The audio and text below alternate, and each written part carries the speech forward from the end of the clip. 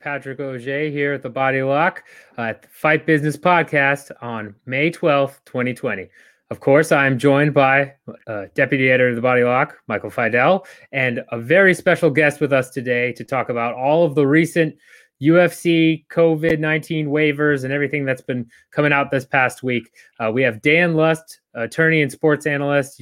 You've heard him on ESPN, CBS, Fox Radio, Sirius XM. Dan, thanks so much for joining us. And, most important question right out the gate, did this with Titan FC COO Lex McMahon. Got to ask you as well, do you have enough toilet paper?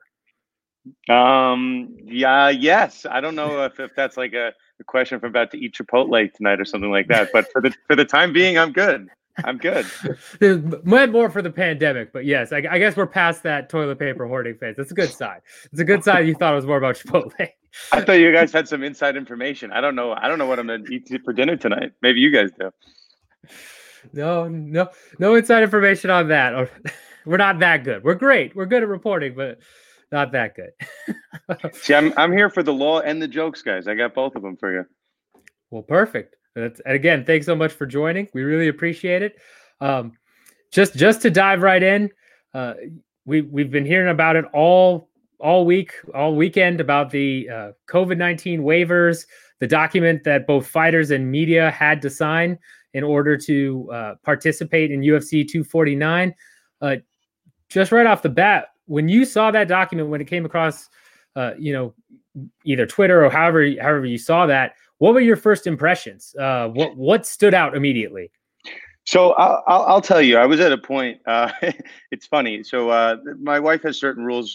During dinner, I'm not supposed to have my phone, but this thing popped up, and I'm like, "Whoa, this is a bombshell." So I took the, we'll say the verbal beating from my wife in order to kind of spread the word on this. So, for those that haven't seen it, I'm sure if you're listening to this, you're very much into the business of the UFC and whatnot.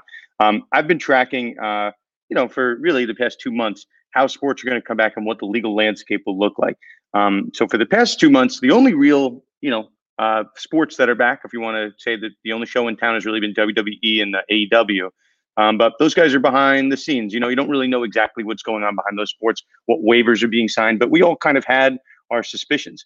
And when this leaks out, right in advance of UFC 249, that there is a full waiver, in the law we call that assumption of the risk clause, which is a fancy way of saying you agree not to sue the company to the extent that you contract COVID-19, you're infected from it, you have some damages from it. So it was kind of a double header. It was number one, it was this full assumption of the risk clause, this waiver for getting COVID-19. And the second part of it was that non-disparagement clause that said if you speak negatively about the health and safety protocol of the UFC, particularly at a time during the pandemic, that you were at risk of losing all of your purse for the night and any bonuses that may come. So the double header of those two clauses, that really took me back. I thought maybe one or the other, definitely not both. Certainly. And one of the things that you touched on there was the assumption of risk clause. I know that the COVID-19 pandemic is something that is unprecedented, but within the realm of sports law, is that kind of an assumption of risk waiver something that we would see often, or is this something that is unprecedented even in the event of a pandemic? So let's because everyone listening to this is curious, what fighters' liability might be, what the referees, but also the fans. So in sports, this assumption of the risk doctrine, there's something called implied assumption of the risk, like when it's not really said, but that you're assuming some risk. And the other one is express assumption of the risk. So implied assumption of the risk is something like a foul ball at a baseball game. You don't really have to sign any waiver to know that a foul ball can come and hit you in the head.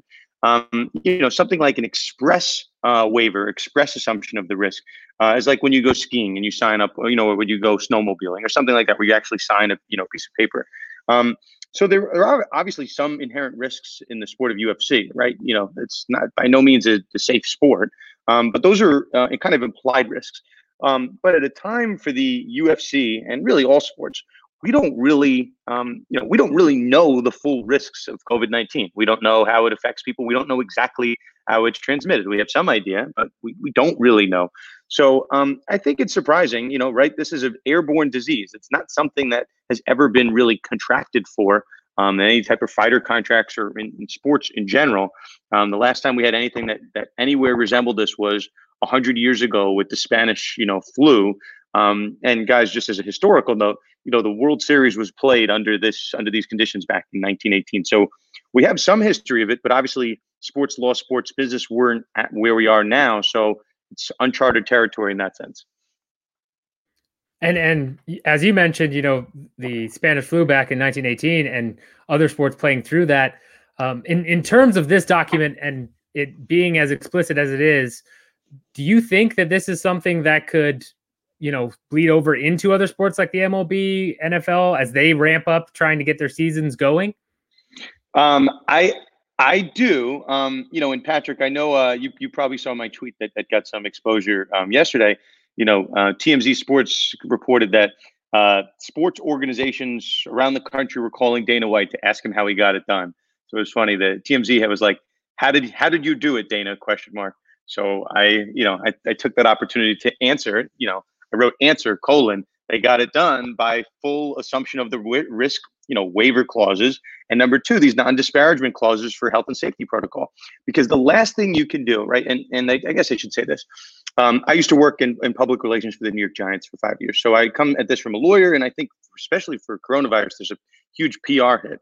So, I think sports have to be very careful to the extent they come back and a player does not feel safe for whatever reason.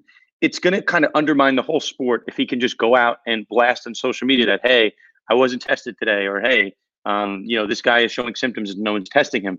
So that's why I think, this non-disparagement clause is going to come part and parcel with any type of return to sports, because you can't have the athletes undermining it right away. It's such a fragile ecosystem already. And the reason I say that, right, Rudy Gobert, 2 months ago, almost to the day, he tests positive for coronavirus. And that doesn't just shut down basketball, it shut down the entire sports landscape. So when you already have that fragile of a structure, it's not going to help the situation by having players kind of speak badly about the leagues or like the UFC. And guys, on Saturday, we saw a positive test come down, and wouldn't you know, no fighters were talking about it. No fighters said, hey, I had lunch with the guy. And now we know why. Certainly, and that non-disparagement clause has been the subject of a lot of headlines recently, in part because media members who attended the event were also involved in signing those rights away, those waivers about non-disparagement. A lot has been talked about the meaning of disparagement. Can you speak to the legal term and whether or not it covers only false statements made against the promotion, whether or not, for example, if tests were being done, to say that there were no tests being done, or does this also expand to negative or critical comments at all? So, I think when you're saying something is not true, you're getting closer to defamation or what you'd say slander or libels if you actually were to write it. Disparagement, it's kind of a legal term of art, when you see it. It's speaking negatively about the company. Even, I can make the argument, if you said that you felt unsafe by the UFC's protocol and you describe what their procedures were, and I remember, I know when this event was heading forward, UFC 249, that people were saying, the testing protocol, and this was just out there, a couple experts were saying that the testing protocol for the UFC was weak, that, testing guys when they enter the hotel doesn't really tell you if the guy has coronavirus, the next day or the day after that. And that's what we saw with Souza. He came in, didn't have it, and then a couple of days later, he had it as well as a few of his cornermen. But just in terms of what a non-disparagement clause is, if you were to speak negatively and say, these are the UFC's testing protocol, I don't feel safe by them. You didn't say anything untrue, but you're speaking negatively and you're disparaging the company. Hey, I don't feel safe, and I'm put in a position where I have to deal with these non-safe protocols to get a purse for the day. I would say that that's pretty close to disparaging the company, even if you're being truthful. So that's the kind of fine line you're walking there. And, when it comes to the UFC, right, people are going to say, well, these guys don't have to fight, right? They can stay home, and they could speak as negatively about the company as they want. But these guys are here to make a living. So they're almost forced to keep their mouth shut if they want to make some money. Definitely. And just to, thank you for that explanation of non-disparagement. That makes that a lot more clear in terms of where that line kind of is. To circle back to other sports, as you kind of alluded to before, and getting this type of contract basically put in place across the MLB, NFL, other sports looking to come back. The biggest difference, or one of the biggest differences, of course, between the UFC and those other leagues is that there's no union in the UFC whatsoever. Whereas with MLB, you have the players union. Pretty much every other sport that we're talking about has a players union. Do you think there's going to be any pushback or resistance to signing something like that, especially given your definition of non-disparagement? 100% yes. I think let's take one step back and then we'll go forward. I mean, the other shows in town, right, are WWE and AEW, which they don't have unions either, and it's kind of everything's moving forward. I'm not, it's in some leagues you have kind of a democracy where in order for baseball to return, the Players Association has to agree to it. Same goes for hockey or basketball or football. If Dana White wants UFC to go forward, it's going forward. There's no discussion with the fighters. It's just a matter of which fighters are going to sign up, right? Khabib wasn't there. But the show goes on. Now, when it comes to something like, Major League Baseball or the NBA or the NFL, we're seeing this battle being fought today, particularly in Major League Baseball. The Major League Baseball already agreed to certain salary reductions, and now it comes out that Major League Baseball wants to lower that further and tie the players' salaries to what the revenue coming into the league would be. It's an interesting scenario. I'm happy to get into it, but when push comes to shove, the players don't have to play, right? They can just have a strike to the extent that they don't agree to Major League Baseball's terms. So that's what it comes down to. The union's not going to sign anything, and they have a lot of power. For as much power as a lockout brings, you have the power of a strike, and you just don't really see that in sports without the union.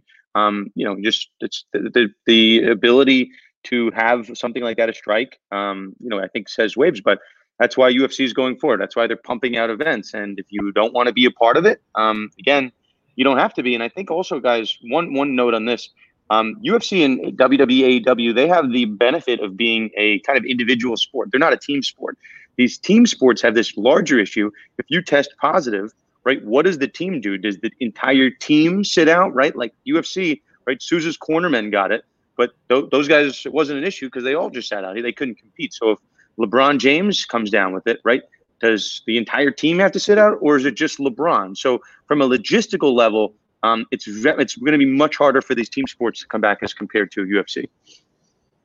Certainly. And I think that distinction between an individual sport and a team sport is an important one. It's one of the reasons why, as you said, these sports that are individual in nature are able to get back faster than sports with team sports. And I definitely agree that unions are a big part of that as well. One of the things you touched on was that these individuals are agreeing to compete. So in that sense, they are signing away whatever rights they do under the current contract. However, there was something in the UFC contract that stood out to me, and I know it did for Pat as well, which was the contract asked for fighters to sign away the rights of others. I'm quoting here from a Bloody Elbow story on the topic that says here, I have it. Yep.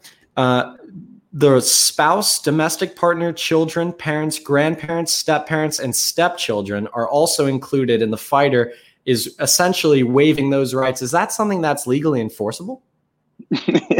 Well, it's a catch-22. I guess let me ask you this, Mike. Who's going to be the one to test it, right? The fighters, and the fighters don't have a union to protect them to the extent that they challenge the enforceability of it. It's not common. When you have a gag order, which is a fancy way of saying something like this, it's usually just tied to the parties involved and maybe their attorneys. But to extend to really, different degrees of family members is not so common. I mean, I get why the UFC would want to do that. It would kind of skirt around the issue, right? If you allowed a fighter's wife to, say that she doesn't feel safe for her husband, that still is, not looking good for the UFC. It's definitely not common. Is it enforceable? I mean, someone's got to test it. And I could make the argument that it's overbroad is the term in the law, overbroad, unduly burdensome, because, what are the fighters really giving up in exchange for this kind of restrictiveness? So is there a question if it's legality? Sure. I don't think it's so cut and dry, so legal, but at the end of the day, someone, within the UFC is going to have to test it. And you always run the risk when you kind of go after a Dana White, that you might just not be on the show the next time. So it's catch-22. Is it enforceable to the extent? Is it unenforceable? Yeah, maybe, but to the extent someone actually has to challenge it, which I think is unlikely given the current climate. And so let me just pose this question to you then, a hypothetical, so to speak, to piggyback off of that. So let's say, my brother is a fighter in the UFC and we live together. He goes out, he fights, he's hanging out with Jacare, and then later it turns out, Jacare and his cornermen have tested positive, and he comes back, he's feeling okay, but he ends up testing positive, and then I get sick and I test positive. Can I sue the UFC then?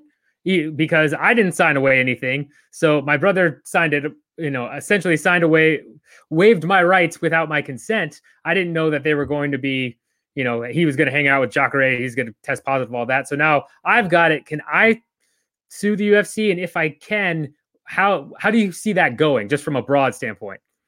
So you can't see my expression now because it's just my lovely avatar, because we had some tech issues, but I'm doing that meme when the guy's touching his head. Like, that was a really good thought. So Pat, it's a good hypothetical. So I guess we haven't spoke about this, but let's say, at the end of the day in the law, you could sue anyone for anything. It's a completely different question as to whether or not you can win. In my practice, I see all sorts of crazy lawsuits that don't make any sense. Someone was the other day I had the case, someone was trying to get a bed bug off their wall. They tried to hit it with the sandal, fell, and they cracked their hip, and they tried to sue the building. It's not the building's fault that you were doing like a high wire kamikaze act on your couch. It's your fault. So when it comes to this, right, Pat, could you sue, right, if you were infected secondhand through one of the UFC's protocols? Sure, you could sue.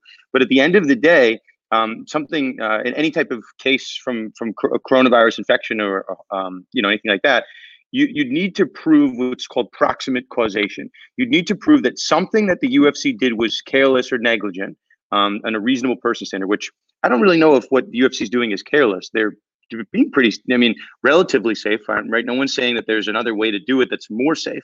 But at the end of the day, you'd have to A, show it was careless, which I'm not sure if you can get there, but B, that the specific thing that they did was careless, that was the proximate cause of your harm, not you going to CVS to pick up some food, or going to Dwayne Reed, or driving or going for a run. You'd have to rule out all these other potential causes. So Pat, could you sue the UFC? Sure, but this causation element is still very hard to show. But I know Mike was asking about this earlier. The question of whether or not the UFC is careless in its protocol, that's still up for debate. At the end of the day, what's careless is based on this reasonable person standard. What is reasonable under the circumstances? You're never going to have a venue in sports that's completely 100% safe from all possible harms whatsoever. You just need to do enough to protect your fighters so that it's reasonable. If a jury, God forbid something bad happens, you ask a jury, did these guys do enough? For where we are right now, there would be experts out there that would argue that this is reasonably safe to proceed under these, circumstances. And although one fighter was tested positive for coronavirus, it's, we're only a couple days removed, but right now there's no harm that has resulted, which is another part of this test. So, could you sue? Yes, you could, but I think there is tremendous legal hurdles to win, which is why, Pat, if I was your attorney, I would say a lawsuit is a little bit suspect right now. Certainly. And one of the things that stands out there is the reasonable assumption that individuals and entities are being made to reason with as far as liability or whether or not a case could be successful. One of the clauses in the contract is that no person with whom the participant expects to come into contact during the 4 weeks following the event date has or will have an underlying medical condition or other issue that puts that person at a greater risk. Is that something that a contract can seek to enforce, or is that something that may be, as you were saying, overbroad and particularly burdensome for fighters and participants who sign the contract? See, if you're the UFC, right, you understand why they're putting it in there. They want to make the language as favorable to them as possible. But when it comes to the law, when it comes to something that's either ambiguous or overly broad or just something that doesn't seem right, those ambiguities are going to be viewed against the drafting party. So I think it's overly broad. I don't really know what that means. So the UFC is going to have a a Google Nest camera in my house. They're going to be watching all the people that are coming in. I don't know how they would possibly enforce that. But they're thinking of a scenario that Pat just brought up with his example, that Pat, let's say, has some prior issue, and Pat gets sick and sues them. I just don't understand the legal mechanism of how they're going to be able to enforce something like this. So there's something in the law called striking a portion of a contract because it's against public policy. This contract seems to be very one-sided, and the players the fighters in a sense have no real ability to negotiate. It's almost a take it or leave it type deal. And traditionally in the law, these are the type of situations where a type of clause like that could be deemed unenforceable. Not to say that this one will, because the fighters, of course, don't have to compete. They didn't have to sign this. It's not like there's a gun to their head. There are different situations where you can imagine someone's entire business depends on them signing a particular contract. So you have a defense of what's called duress. But here the fighters have free will to sign it or not sign it. So that's really the argument when you're thinking about enforceability. You're going to have bright lawyers on either side of the equation. But to both of your points, it's not clear cut that this thing is legal. It seems like, you guys, I have a JD, but at the end of the day, it's this reasonable person standard. You guys are reasonable people looking at this. You could be on the jury one day. Does this look reasonable? I mean, to me, not really. But, again, it's not really a legal question. It's just for the reasonable person, what they think in the given circumstances. Yeah, no, and that's a great point in terms of, at least from a layman's terms, I can't imagine that that's a legal, reasonable standard, but, it's hard to say without somebody actually challenging that.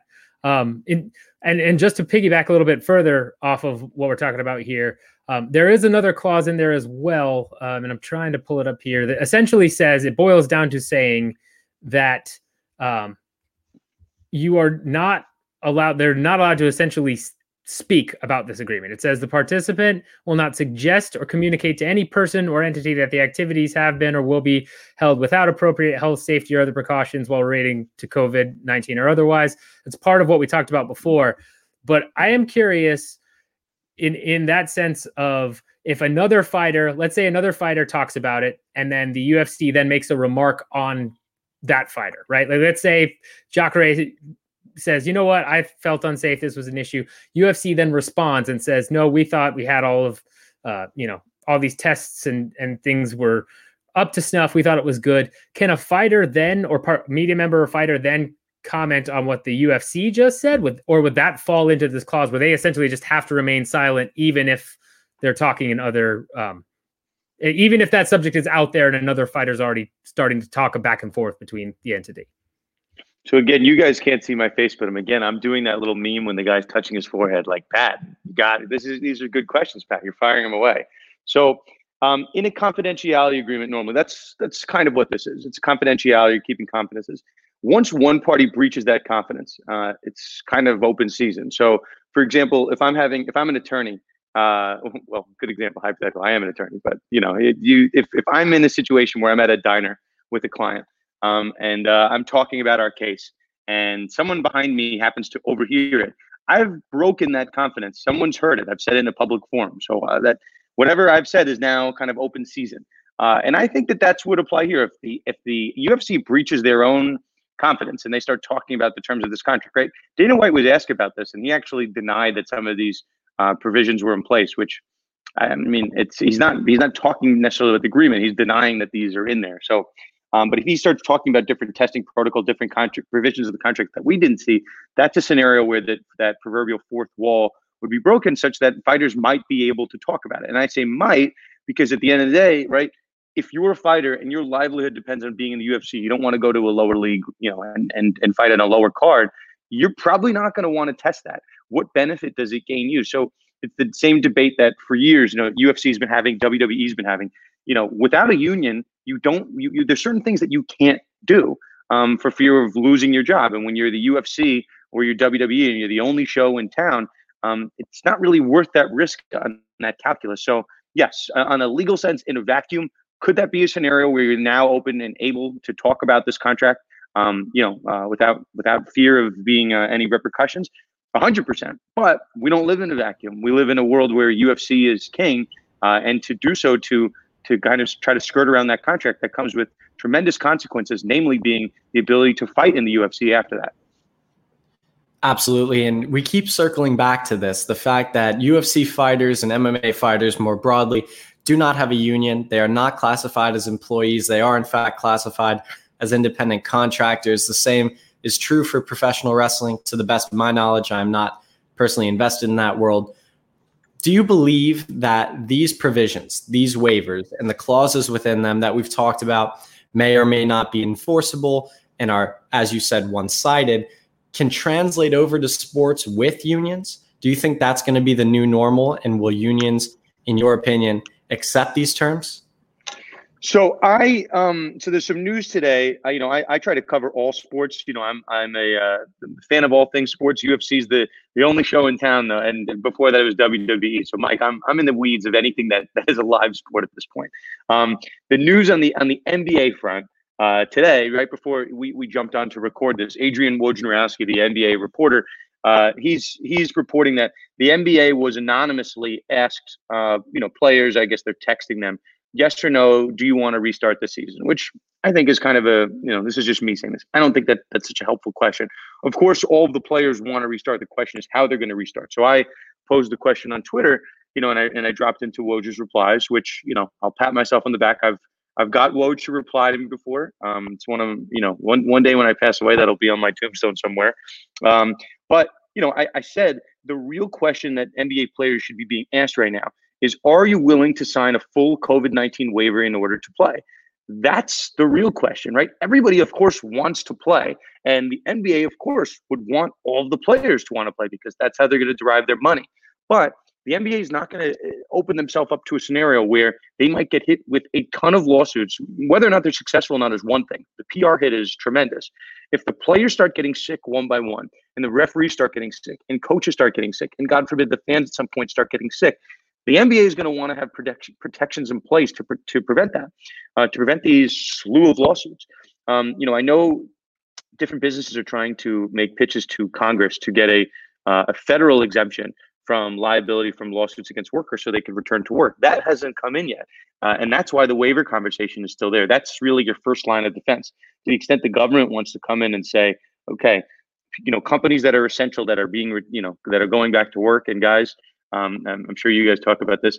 In the state of Florida, Ron DeSantis declared, UFC, WWE, all professional sports to be essential business. But the scope of this proposed legislation would say essential business workers could not sue their employer because they would, be immunized because we want to protect essential workers, essential businesses in some way, shape, or form. So it's kind of a long-winded answer, but the question is, these sports are going to need to find a roadmap to come back. Absent federal legislation, the only way to really do that and to protect these leagues from their employees is these waivers. So I think that's the million/billion dollar question. And I don't think Dana White was lying. I think that the sports organizations were calling him. We've seen it reported across the sports landscape. Gavin Newsom is the governor of the state of California. He's been on the phone, with Rob Manfred at Major League Baseball. All these conversations are happening across sports. I know, where I'm from in New York, Andrew Cuomo was on the phone with the Mets owners. These conversations are happening, and I don't doubt it for a second that sports organizations are calling Dana White to get his blueprint. And I could very, very much see a situation where the UFC blueprint is adopted across all sports. And that would be, that would be huge. And like, as you said, obviously the wheels have been turning now for a while to try and get sports back. And when you're talking about adopting the UFC blueprint for all sports, there is one particular clause too that I was curious about that I feel like plays a big difference between the UFC and other sports like the NBA, MLB, and things like that. And that clause states here that costs of any and all medical treatment or disability and all other costs associated with the symptoms, harms, carrier risks, and all other harms, risks, dangers, and injuries associated with COVID-19 is on the signee for the UFC contract. So that means if, whether I'm a fighter, a quarterman, whoever, if I get sick with COVID, all the medical costs are on me. Is that something that you could see unions essentially giving up if, players were like, we want to come back, we want to do this so bad? That's clearly a big sticking point. Is that something you imagine that unions could agree to or players might agree to? So just to give you kind of a point of reference, so there is different leagues, different teams have different liability language on their tickets for fans. I know that it's made the rounds at some point, but the Philadelphia 76ers, just for an example, we'll say their waiver on the back of their ticket says that the 76ers are immune from all types of liability, any potential harm, no matter how big, no matter how small. 76ers are immune from it. Those don't really hold up to the extent that there's nothing possible related to COVID-19 that could be tied to the UFC at all. That's again, that language I'm using is overbroad. I mean, you could have a waiver, but does it need to just, the UFC can't be touched at all whatsoever? One penny, one nickel? I don't think that makes sense. I don't think that's again, we never know how it's going to turn out in law, but those are traditionally the ones that are viewed as being overly broad and again, just very one-sided. I think the worry in the team sports versus UFC, these teams have these giant medical staffs and they're part of a team, right? There's a whole network of doctors ready to help them on their particular team, and they have contracts and guaranteed salaries that are in place. Whereas the UFC, they're paid on a per fight basis for the most part. You get more money obviously when you fight. So I think that's why the UFC can probably get away with that language to some extent, because there is no team infrastructure placed around a given player. These guys are all, for better or for worse, they're independent contractors. They're not part of a union. It's an interesting question, again, but I think the broader that language is, the more favorable, and it doesn't really provide any relief whatsoever to the fighters. I think again that's something resembling language more that's deemed to be unenforceable under public policy. Certainly. And one final question for me. I don't know, Pat, how you are as far as. I'm good. He's been as thorough as could be, and he's talking to a man that had Waj reply to him. There's not much more for me to say. So it absolutely is. So on that note, just one final question for me. Obviously, the contract that was signed by fighters and media alike was virtually identical, to quote Mike Goldberg. Wow, that was a good inside reference there. One of the former UFC commentators there, that's his catchphrase. Anyway, what I was saying is the contracts are virtually identical, but the fighter is contracted to the UFC separately from the agreement, whereas media members obviously work for the outlet they work for. They are not necessarily, I know employees is a difficult term when fighters are classified as independent contractors, but they're not employed by the UFC. In that sense, does the non-disparagement clause carry more weight for a fighter than it would for a media member because of their existing relationship? See, it's a tough question. I mean, really, in this sense, you have to kind of think of media members as almost like closer to fans when they open up the arenas. The media, in some sense, I used to work in PR for the Giants. We basically would give media members the credential to walk into the stadium in order to get backstage, or behind the scenes access, locker room access to speak to the players. So there was a portal that you had to walk through, the NFL being, the New York Giants were one of 32 NFL teams. So, the media doesn't work for the teams. They're not, for the UFC, they're not paid by the UFC. But there is kind of, you have to kind of, we'll say, bend at the knee to the UFC because they're the ones that give you your access. So, is there certain liability waivers you'd have to sign? I mean, I can imagine that's something that makes sense. I mean, when I worked for the Giants, we'd be up at spring train or summer camps up in Albany, and there were situations you could imagine, right? The reporters at training camp were sitting on the sidelines, standing on the sidelines, right where coaches and players would normally be, just because it's summer camp and you could do whatever you want. If a player, an errant ball was thrown and a guy tried to make a catch and ran someone over, you could see a liability situation there. So definitely not unheard of to have these kind of questions asked. Now, when it comes to speaking negatively about the organization, that's the role of the media, right? The media's got to be able to have freedom of the press, freedom of expression, freedom of speech. I think that's just interesting. I mean, so I saw the same stuff that you guys did on Twitter. Various members of the media were saying, you can't be a member of the media if you sign this. But again, in a vacuum, yes, that's right. You can't sign it. But, on the other hand, in order to attend the event, it's not like, there is another UFC. The UFC is the biggest show in town. So if you want to have access to it, you kind of do have to bend at the knee. And again, I'm not in support of it. I just understand the reasoning as to why someone would want to sign under those conditions. It's reporter ethics, the code of conduct, whether or not you're able, you have your conscience to sign it, but that's why they're signing it. Again, is something like that enforceable to someone that's not, being paid by you, that's not under your control? There might be a scenario where that's not actually enforceable, that the UFC can't sue you for it after the fact. But again, what benefit does it serve you to, not do good by the UFC and then just be blackballed from all access forever? So again, it's a delicate balancing act. But this is the world you run into with the UFC, WWE, where these sports where, there's one guy that's at the helm, be it Dana White, Vince McMahon. You guys catch the drift. It's just a different world in team sports with unions where it's definitely more of a democratic feel. 100%. I think you hit the nail on the head there. So I don't know about you, Michael. I've learned, more than I've probably ever learned about law in terms of my college education. So Dan, again, I really appreciate you coming on. Really want to thank you for sharing the knowledge with us. As this situation unfolds, as other leagues start looking at contracts, things like that, where can we find you? Where can we keep up with you? So I'm at Sports Law Lust on Twitter. I hit the UFC, but I hit really all sports. But again, I'm at the end of the day, I'm just a huge sports fan. I happen to go to law school, and I kind of try to look at sports through a legal lens. So if you're into sports, if you're into business, you're into law, you want to see kind of the behind the scenes of how the union works or the lack of union works. That's what I'm here for. And as you guys mentioned at the top, I speak on radio across the country, locally, nationally. So I try to post all my clips to the extent that anybody gives a what about what I'm saying. Well, I definitely do. I'm sure Michael does as well. Thank you again so much. We'll definitely keep up with you. And thanks again for coming on. Appreciate it. Thanks, guys.